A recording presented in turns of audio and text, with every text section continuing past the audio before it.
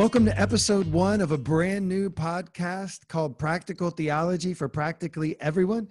My name is Jeremy Smith. And I'm Morgan Morrow. 20 years ago, I was the leader of a small group for college students at my church, and Jeremy was a member of that church.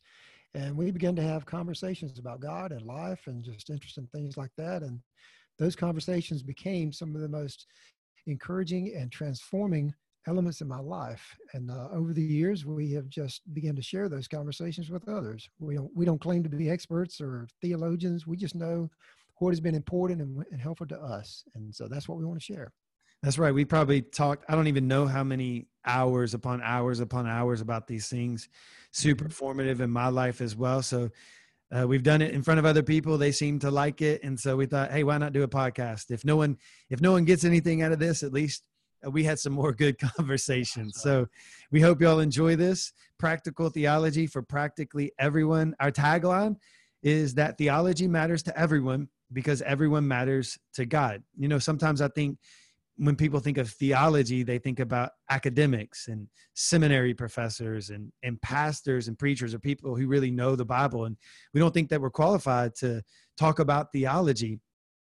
But theology is just what we think about God, and everyone has thoughts about God. So everyone's kind of at least a mini theologian in some ways. And not only do we have thoughts about God, but God has thoughts about us. That's right. Everyone matters to God. This is the most important topic there is. And so what you think about God is really, really important because God is thinking about you all the time. Theology matters to everyone because everyone matters to God. And we want to kick off this podcast, episode 1, talking about one of the most important things to understand when it comes to believing in God and following Jesus. And that's the big, huge topic of grace. That's right. One of the most important things we could possibly understand, and one of the things that we can't understand just because it's so big. It's too wonderful for us to grasp, but it's a great topic to just try to sink our teeth into and meditate on. So we hope you enjoy this conversation about grace. I don't think we're going to get to the end of it because that's going to take all of eternity, right. Learning something new about an infinite God. But I do want to say that this podcast is sponsored by Crosspoint Church in Northwest Florida. If you want to learn more about Crosspoint, go to crosspoint.church. Hope you enjoy.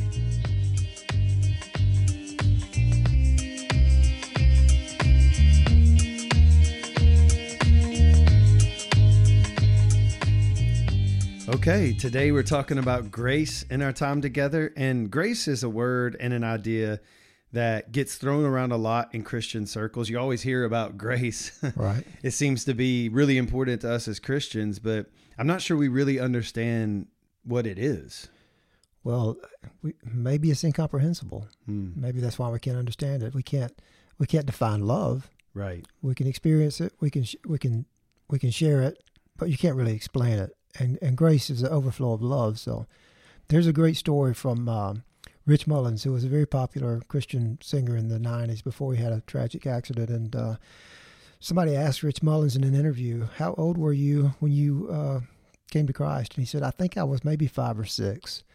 And the reporter or whoever was doing the interview said, did you understand grace at 6 years old? And Mullins' response was, do you understand it now? Yeah, that's exactly right. It's something that's so deep that we can never fully probe the depths of it or explain it. I love what you said there. It's really an overflow of love. 1 John chapter 4 a couple of times says that God is love. Now, there's a difference. Love is not God. Right. That's how our culture treats love. Right. And so I have a subjective experience of love, and now all of a sudden that dictates everything that I do, and it's okay for me to do whatever I feel. That's not love. God is love. And so I don't think God necessarily tries to have grace for us. I'm not even sure grace is a thing. It's just an overflow of the fact that everything that God does is love, right? Unconditional love on top of that. Right. And that love and that grace is much related to another podcast we've done on identity. We define ourselves by the way God sees us, by his love and by his grace. If we don't, then we're left only by the definition that the world has given us.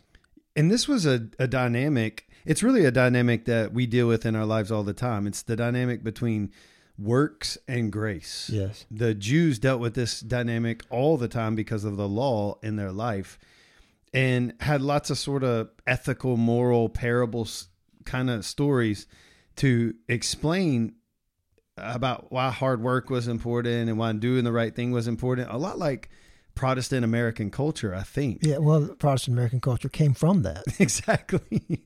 The work ethic, and that's all good stuff. I'm all for that kind of stuff, but it's not grace. No. As a matter of fact, when Jesus told the story of the workers in the field, which I'll let you retell, but that was originally a story about work ethic.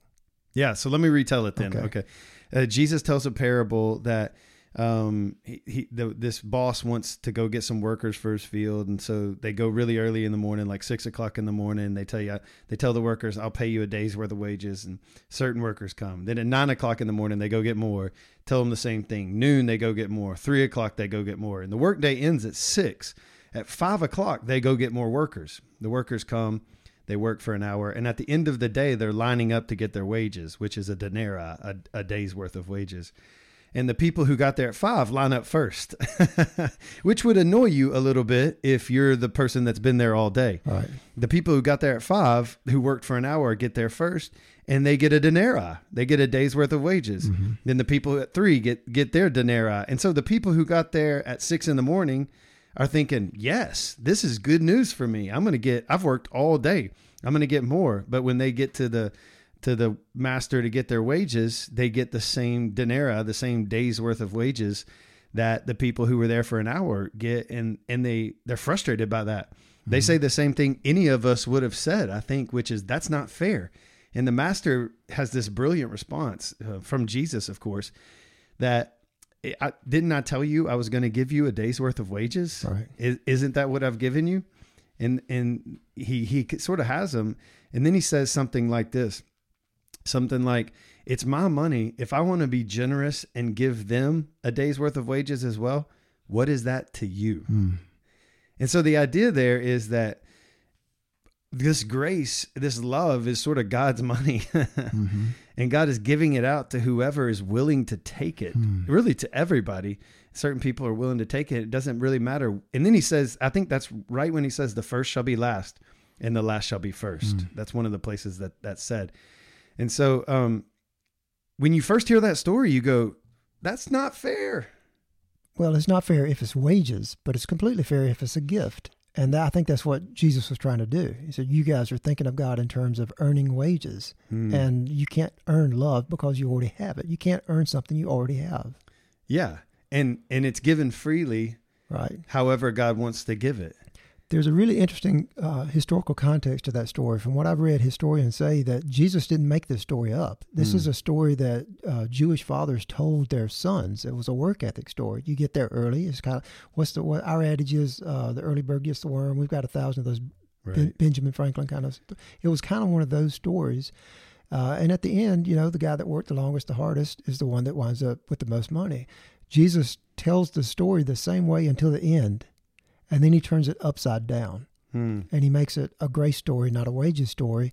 And, somebody in that crowd had to go, yeah, I've already heard this story, and then been stunned by the end of it. I think probably a lot of them were. You don't forget, you might forget hearing the story for the 4th time, but you don't forget when it's told completely upside down at the end. Well, it's exactly like another story in Luke chapter 15, one of the most famous stories in the Bible, probably one of the most famous parables ever, the story of the prodigal son. He goes and asks his father's 2 sons, 1 father. It's Jesus is talking to 2 groups, the Jews, the insiders, and those who aren't Jews, the outsiders. Mm-hmm. And the younger son is rebellious, goes to his father, wants the inheritance. His father gives him the inheritance. Basically, he's wishing his father was dead ahead of time. He goes off, blows it in wild living. There's a downturn in the economy, basically, and he ends up slopping pigs, which Jews really didn't want to do, and longing to eat the things the pigs were eating.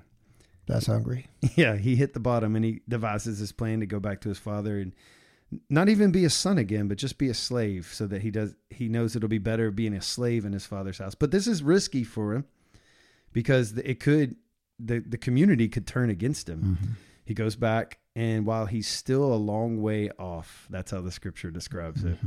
The father runs to him, which was a big taboo in that culture. Father runs to him, throws his arms around him. The son begins to explain. The father cuts his explanation off. Because listen, there is no explanation for what he did. No. You can't say, I'm sorry enough to earn your right standing back with the father. The father cuts him off, throws a big party, and then the older son gets mad and doesn't even come to the party. And the older son is the Jews. That's a story of grace, but really it's a story of unconditional love. It is. You go ahead. Well, there's just so much between the lines. There's so much subtext. The father was literally watching the road for his son's return. I mean, that's just such a love story. There's a scripture in the Old Testament in the laws, which just could be, they were so brutal in our historical context. But if a son became a drunkard and you just couldn't do anything with him, you were instructed to bring him to the gates of the city, and the men there would kill him for you because you just couldn't bring yourself to do it yourself. Right. That's actually in the Old Testament. So when the father is running to the son on the road, he might be running because he's so happy to see him, but he may be running to get to him before everybody else does. Yeah. That's good. And then throws his arms around him. And throws a party. And throws a party for him, which is the exact, it's one of those stories that they would have maybe told, but it has a totally different ending. Yes. In their original, the older son would be the good guy because he stayed and worked. Right. And the young son probably would have died of starvation. And the older son has a case when you're looking at it from the perspective that most of us look at it. Well, like, why are you wasting this money on this kid that wasted all your money? And for the older son, everything dad gives this kid now is coming out of his pocket eventually because the younger one already had his inheritance. Again, it's not fair, quote unquote. Right. It's not fair. But that is grace. That's grace, and that's unconditional love. The common definition of like the difference between mercy and grace is, and I hope I get it right the first time I say it here, but the way people kind of talk about that is mercy is not getting what you do deserve, and grace is getting what you don't deserve. You know, right. So there's a little bit of a difference there, but grace is a part of everything we do as followers of Jesus. Everything. It defines the relationship. Well, again, something I've talked about many times. The people that followed Jesus around were not well-established, wealthy, powerful people. They were people with nothing in this world and bad reputations on top of it. So, they didn't have anything to lose. They were like that son coming back hungry. I'll just be a slave. Yeah, that's grace. So maybe the key to us receiving grace is understanding first how badly we need it, that we're not as in a position that we think we are. And that we'll never fully understand. Right.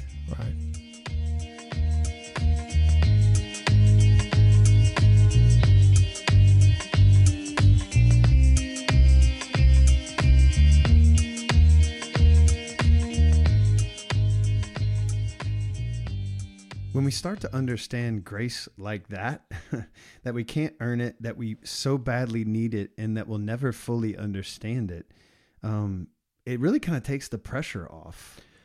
There's an unburdening that I don't think any human language can explain. There's just a lightness of being, and it's in relationship. It's not just a burden has been dropped, but it's also God himself is relating to you with perfect love, and you really, really don't deserve it, and you know it. This is the thing. It's a little bit like salvation. You can't try to understand it and then be willing to try it. You have to experience it before you even begin to understand it. Yeah, that's right. That's the problem with it in some ways. Right. Is that you can only experience it. And you can only experience grace. I like what you said about the love of God there, because if we could really understand that we're wrapped up in the love of God, then that takes all the pressure off. And that is unburdening. That means my performance doesn't make a difference in how God demonstrates his love and grace toward me. And that is lightning. That is not lightning. I don't know what that is, but that unburdens me. Yes. There's a story, and this kind of all goes back to how we can't earn it. because it's not something to be earned. There's a story of the founder of Methodism. His name is John Wesley. And I love this dude, even though he was super hardcore. But he he founded a club when he was in college, I believe at Oxford, with George Whitefield, who ended up being this incredible evangelist, helped start the Great Awakening in America with Jonathan Edwards. Charles Wesley, who wrote most of the hymns that we have, as John's brother. And they were called the Holy Club, but they ended up being called Methodist because they did everything so methodically. John comes out of this and is an Anglican pastor, Anglican pastor. And goes to the Americas. He goes to Georgia, and he's a complete failure because he's really trying hard to be a Christian. It's all about works, but he's really trying hard to follow Jesus, and he fails. I mean, just in every way. Funny story. He kind of fell in love with this girl and developed a relationship with her, but she didn't reciprocate all the way. And so she came up to receive communion one day, and he refused her. He is hardcore. Spiritual giant right there. So he goes back to England. He's a total failure. And he just goes to this meeting at a church one day. And they're reading. How boring is this? They're reading the preface to Martin Luther's commentary on Romans.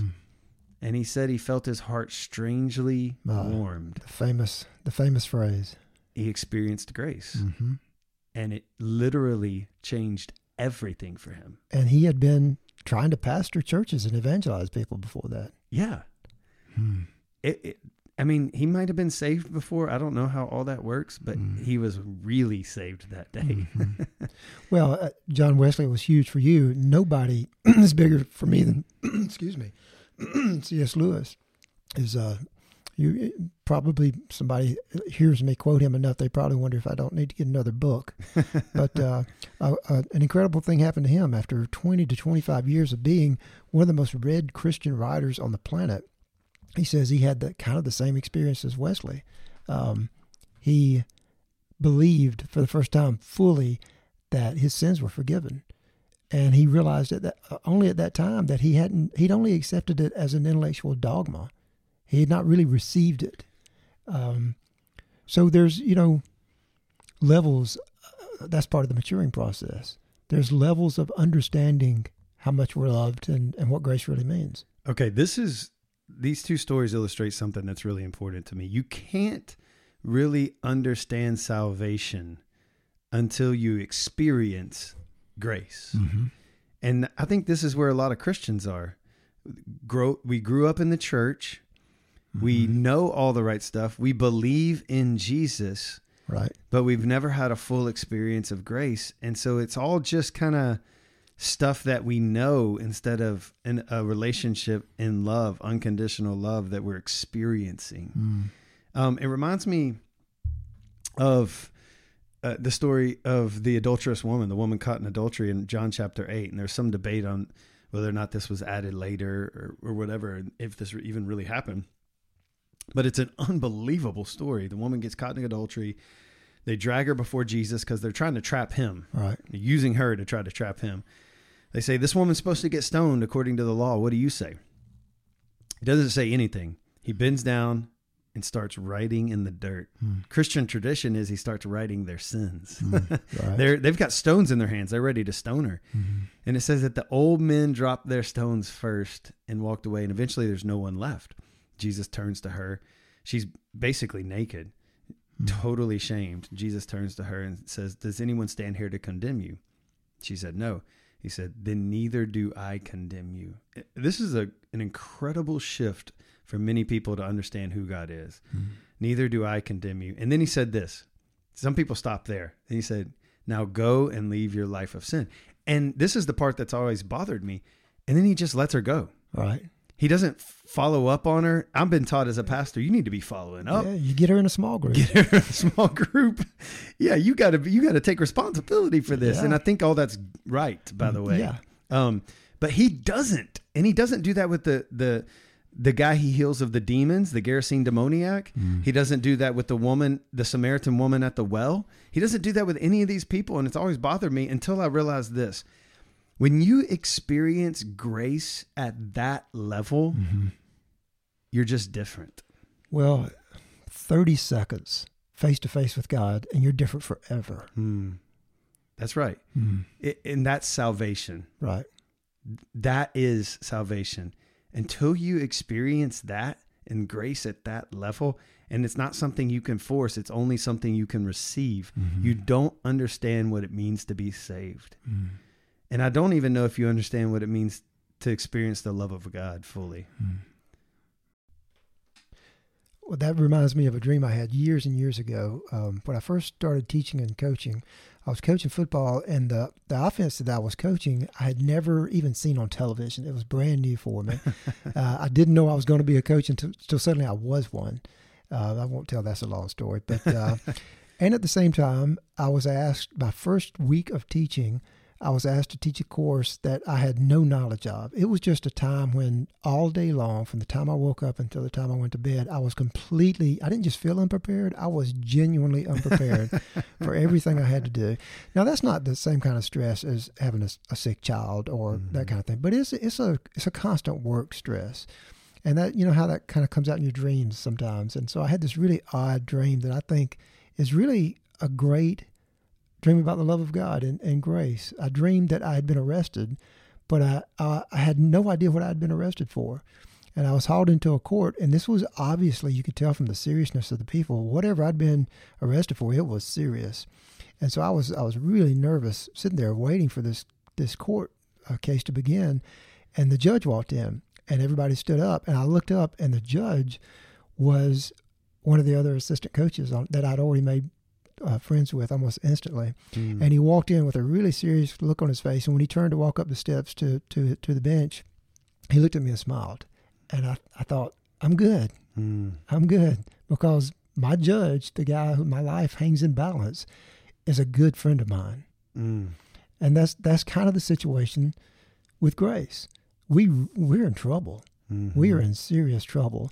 And then we look, and the one that's going to judge us is the one that loves us the most. Wow. That is super good. But the question there is he your friend? That's the question. Do you know him like that? That's grace.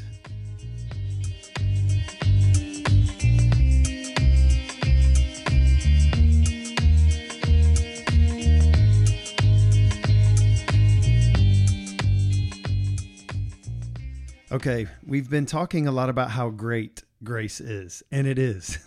Not just with God, but when we extend it to each other too, when we offer it to each other and we live in grace in our lives, it's just good. It's healing.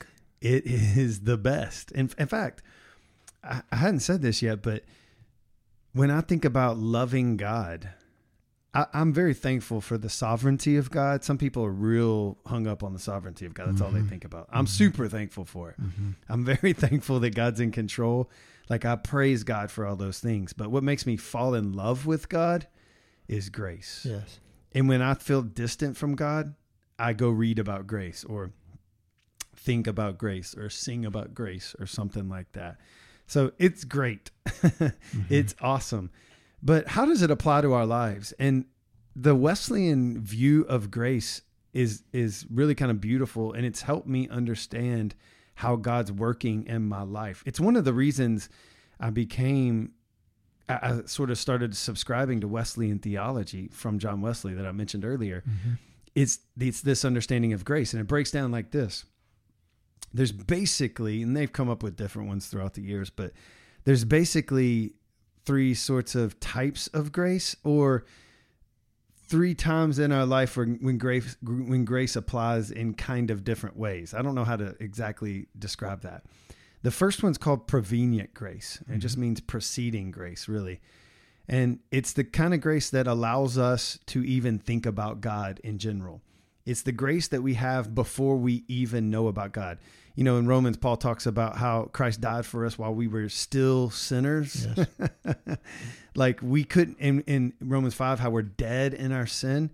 We can't even think about God without the grace of God. That's how dependent upon grace we really are. And the prevenient grace of God is what allows every single person to have the thought of going outside and wondering, who made all this?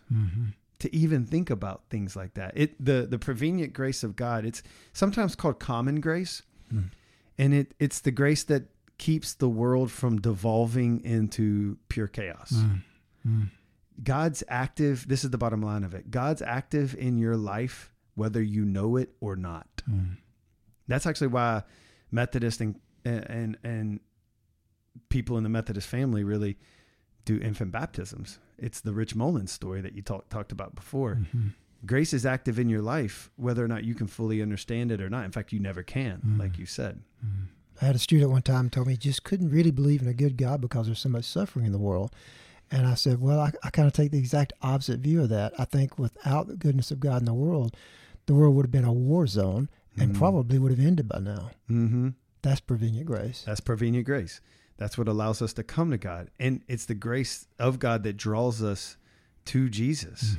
But then when we get to Jesus, we're convicted of our sin. Some people talk about convicting grace there. Sometimes I wonder if we're just grasping at straws with some of this. Well, we're trying to understand something here, That's right. God doesn't think about it in these categories, by the way. Yeah. He just offers it in unconditional love. Yeah. Or he just lives that way in unconditional love. So we're drawn to Jesus. And then at some point we're convicted that I need a savior. Or we're convicted of our sin or our brokenness. And then what kind of kicks in is justifying grace. We're justified by Jesus, his death on the cross and his resurrection. And we're made new. Right. Like we've talked about in our podcast before, 2 Corinthians 5:17. We're made new. We're a new creation. In other words, sin doesn't have control over us anymore like it used to. It may still be active in ourselves, in our flesh, in our body, in our world, but it doesn't control us or doesn't have to control us anymore because the Holy Spirit controls us because we've given ourselves to Jesus. So that's justifying grace, and that's what changes us. That's what makes us new.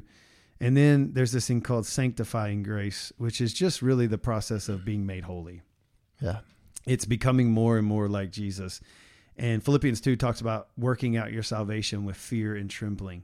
That doesn't mean that you're constantly about to lose your salvation. Right. That means you're constantly working out this thing. It's a holiness process, which is becoming more and more like Jesus. That's sanctifying grace. We even need grace to become more like Jesus.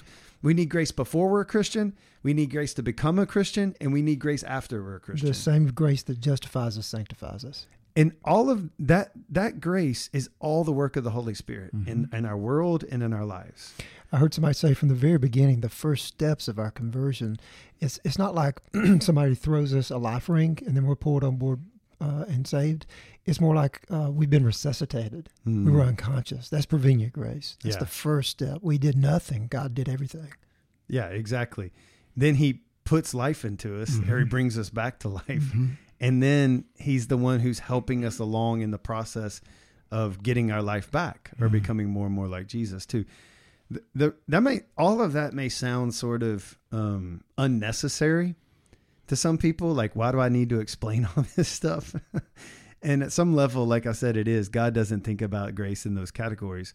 But where it becomes important is in terms of talking about predestination or free will when it comes to salvation. Those are two big categories when it comes to salvation. And some people believe that God predestines us to go to heaven or hell. Well, there's also the idea that we can't save ourselves, but then once we get saved, then we're in charge of staying right. Right. And that's just a misunderstanding. I know a man he's approaching 70. He's been a Christian all his life, and I've known him all my life. And when I was young, I remember him very distinctly being a pretty harsh guy. He didn't extend a lot of grace, and I think it was because he didn't really understand grace very well because of the tradition he grew up in. But the older he's gotten, the more he softened, and the more I think grace has really penetrated his heart. I remember a couple of years ago, he said, the older I get, the more I understand you have to walk away from grace. You don't have to fight for it. You have to walk away from it. He said, it's the air we breathe. Wow. And I thought, wow, what a change in a person. So to say that, you don't have to explain everything you just talked about, I think that was the process he went through, and it took decades to understand. That Yeah. Grace is our sanctification, not just our salvation. It's our maturing process. It's the whole thing. And I obviously I don't believe in predestination of our salvation. I believe some things are predestined, like Jesus on the cross, the end of things that God already has planned. There are some things that are predestined, and the Bible talks about that. But I don't believe our personal salvation is. Anytime it talks about predestination, it talks about a people. It's a plural sort of thing. And so, but one of the good points that people who believe in predestination of our salvation have is that we're dead in our sins. So how can we think about God? And the answer to that is prevenient grace. Right. And then they say, when you choose God, that's works-based. That's not grace. But what we say is that's justifying grace. And then we talk about how your free will doesn't end after you're saved. You have to continue to work this thing out a little bit and become more and more like Jesus. And so they'll talk about once saved, always saved, that you can never fall away from grace. And we agree with that. Like you just said, you can never fall away from it. Or God's never going to drop you from it. He's never going to stop showing you grace, but you can walk away from him. I don't think we give up our free will when we come to him. Right. But I know another guy. That's another story. Sorry. He was an older guy. He had grown up in the exact same tradition, and he believed that if you sinned, if you don't get forgiveness immediately, you're going to hell. And so I asked him, I said, so if the Apostle Paul sinned, even in thought, for just a moment, and then was struck with a heart attack, and he finished the sentence for me and said he's in hell before his body hits the ground. And that's not grace. That's just timing. That's exactly. Just don't die at the wrong time. Don't die at the wrong time. Well, that's really the thing about suicide. You know, there's this old Christian thought process that comes from the Catholics that if you commit suicide, that's sort of the unforgivable sin because you weren't able to ask forgiveness for it. But that's a misunderstanding of grace. Jesus' sacrifice was once for all. That's how Hebrews talks about it. Once for all sin and for all people. And it's really a matter of whether or not you receive that grace and that salvation as to whether or not it applies to you. But once it does, it applies to you. And it's not about asking forgiveness for individual sins, although I think confession and repentance is important.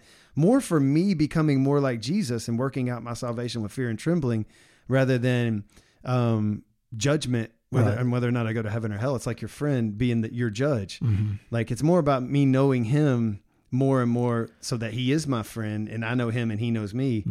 When we get to that judgment time, than it is, I'm just going to lose my salvation because I sinned one time or because I wasn't able to ask forgiveness. That's a really limited view of grace, in my opinion. Yeah.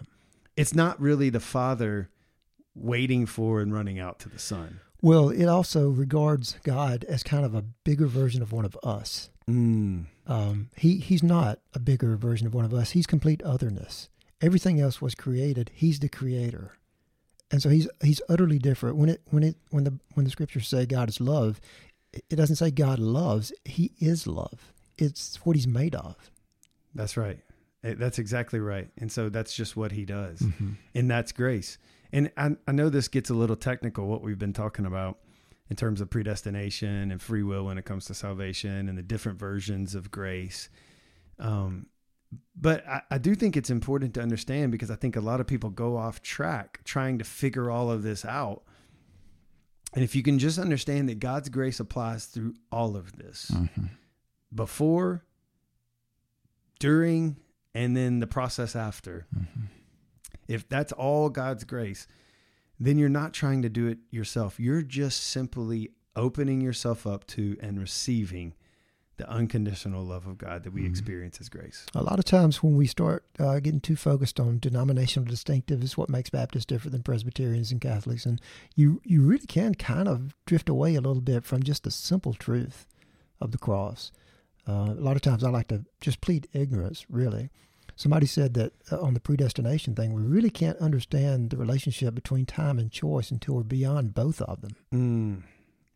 There's no doubt. So pleading ignorance is not a cop-out. It's probably recognizing the state you're in. here's what, and maybe one day we'll do a podcast on predestination versus free will or something like that. But here's when people really start talking to me about it, I've stopped arguing about it, because first off, I've never convinced someone on the other side to come over to my side, and they've never convinced me. But then secondly, if we just focus on living in and understanding grace and the love of God, then like you said, God's going to take care of that. Well, what's striking about those kind of arguments is if they're both believers, then they're both using the Bible. They're just using different verses.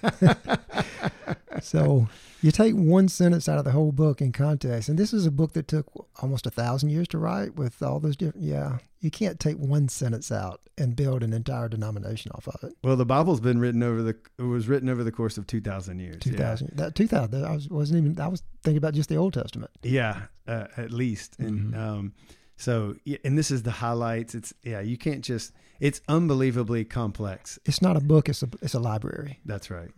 Yeah. So here's what, sort of to wrap this part of it up. There are different versions of grace, I think, that we experience because of the different phases of life we're in. Yeah.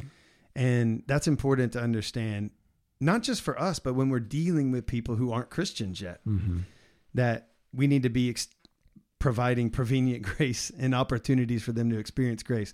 But regardless of where you fall on this issue, if you totally disagree with everything I just said, that's fine. Sure. Just receive grace.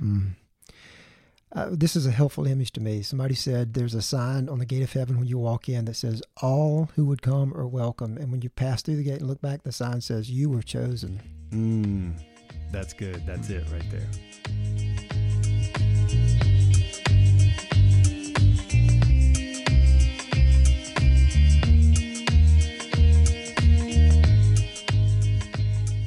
All right, Morgan, as we sort of wrap up our time talking about grace, and you can never really wrap up your time talking about grace because we'll spend the rest of eternity experiencing it, hopefully. But how do we live this out in our daily lives? Well, grace for the believer is like breathing. A baby doesn't take one big breath when he's born and then he's good for the rest of his life. It's just part of the daily process of living. You breathe in, you breathe out. You breathe in grace, which means you breathe out grace. You extend it the same way you receive it. Paul wrote about this in Romans 15. I'm going to combine a couple of verses here, verse 5 and verse 7. He gives us patience and encouragement to help us to live in complete harmony with each other, which is fitting for the followers of Christ. We accept others just as we were accepted by Christ. So we were accepted in all our imperfections, and only grace allows us to accept others in their imperfections. As a matter of fact, one of the best barometers for me that tells me how well I'm doing spiritually at any given time is how well I'm reacting to people in all their imperfections. Oh, that's good.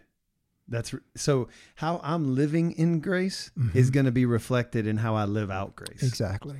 That's really good for checking our lives. And to whom much is forgiven, there's much love. And that's not just love back to God. That's love to who he loves. Yes. Which is everyone. That's right.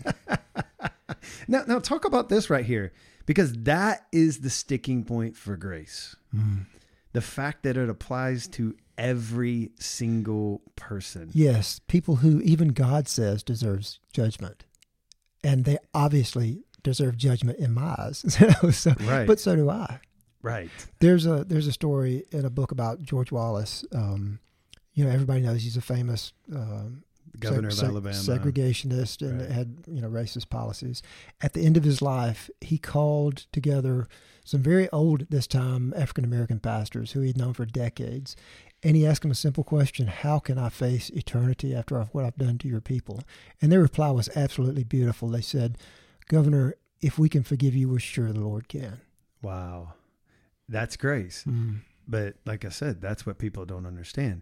So if someone, I can extend grace to all kinds of people and think that I need grace and preach about grace. But if someone hurts my kid, I want them to burn in hell.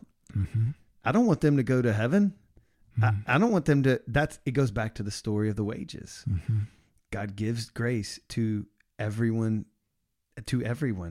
And you're not wrong in believing that they deserve it. Right. But my sin separates me from God as much as his does.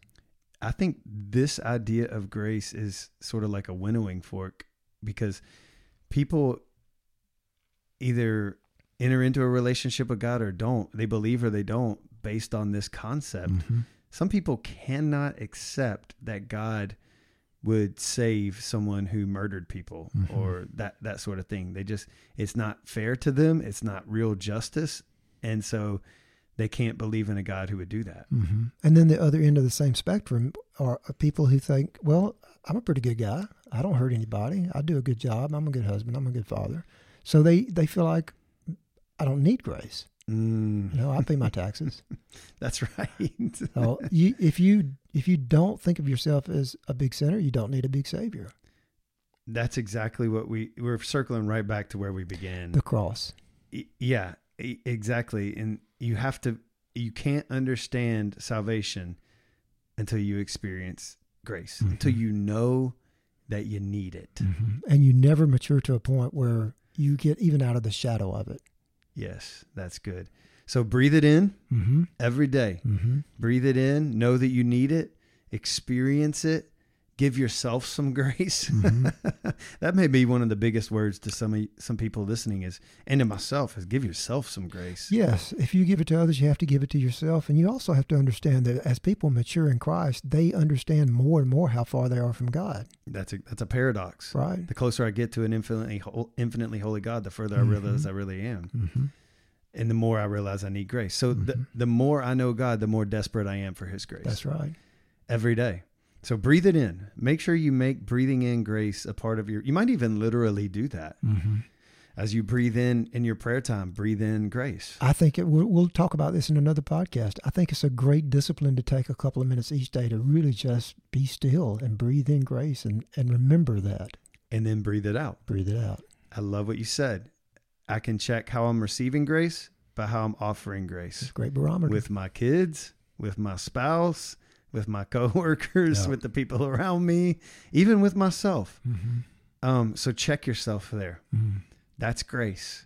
And we'll never fully get to the end of it. And that's some of the best news there is. Amen. Well, thanks for tuning in to the very first episode of Practical Theology for practically everyone. I know Morgan and I, we love talking about grace. And here's the cool thing. God loves us as well. God loves you. And that's grace. One of the goals of this podcast is that we would take big theological topics and be able to apply them to our lives. So we hope that God has spoken to you in some way about that, because faith is always lived out.